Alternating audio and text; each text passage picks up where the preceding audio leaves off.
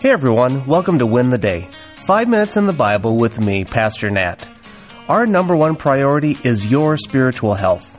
That's why I am here to encourage you to pursue spiritual fitness. And to pursue spiritual fitness, you need to know who Jesus Christ is. So today, we're going to talk about knowing the empathy of Christ. Who is Jesus? I guess that depends on who you ask, right? I mean, there are some people who say he never existed. Others say that Jesus was a good teacher and a moral reformer.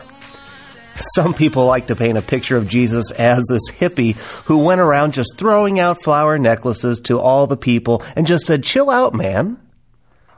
I've heard some people say that Jesus is the brother of Satan. And if you can believe this, I've even heard that Jesus is God in the flesh.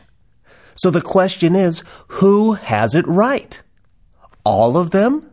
None of them? Who is Jesus? That's what we want to answer this week on Win the Day.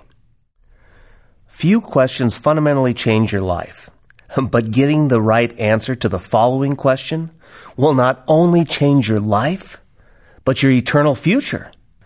The question is, who is Jesus? Well, according to the Bible, Jesus is God. I mean, consider the exchange that Jesus had with the crowd in John 10. The people surrounded him and asked, "How long are you going to keep us in suspense? If you are the Messiah, tell us plainly." Jesus replied, "I have already told you, and you don't believe me.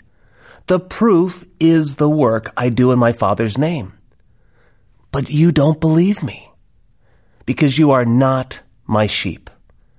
My sheep listen to my voice. I know them, and they follow me.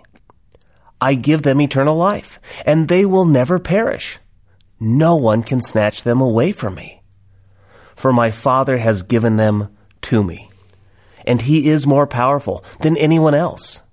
No one can snatch them from the Father's hand. The Father and I are one." Jesus clearly stated that the Father and I are one. In other words, one in the same.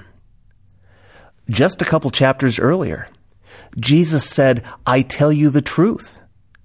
Before Abraham was even born, I am." Jesus there was identifying himself as the great I am. Well, who is the great I am? It's God. Colossians 1 tells us that all things and even the world was created through Jesus Christ. The prophet Isaiah prophesied about Jesus 700 years before his birth. Isaiah called Jesus mighty God and God with us. So Jesus was fully God and he was also fully man. Paul writes, "But when the right time came, God sent his Son, born of a woman, subject to the law.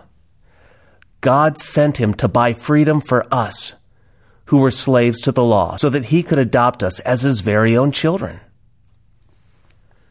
Jesus Christ, forever God. Jesus, he has always existed. And 2,000 years ago, he became the God-man. Why?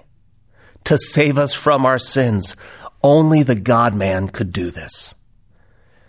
Because Jesus suffered as a man, he became our great high priest. Hebrews 4 says, "This high priest of ours, he understands our weaknesses, for he faced all of the same things we do, yet he did not sin. So let us come boldly to the throne of our gracious God. There we will receive his mercy and will find grace to help us when we need it most."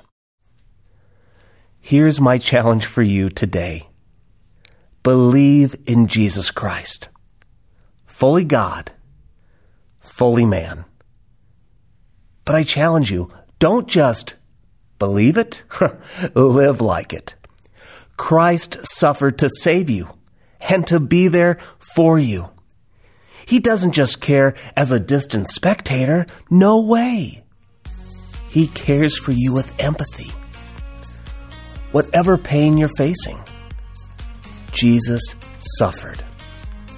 Whatever temptation you're experiencing, Jesus was tempted. Whatever anxiety you are feeling today, Jesus sweat blood. He loves you. He cares for you. So cry, yell, shout, and celebrate with Him. Who is Jesus? He is our empathetic God in the flesh.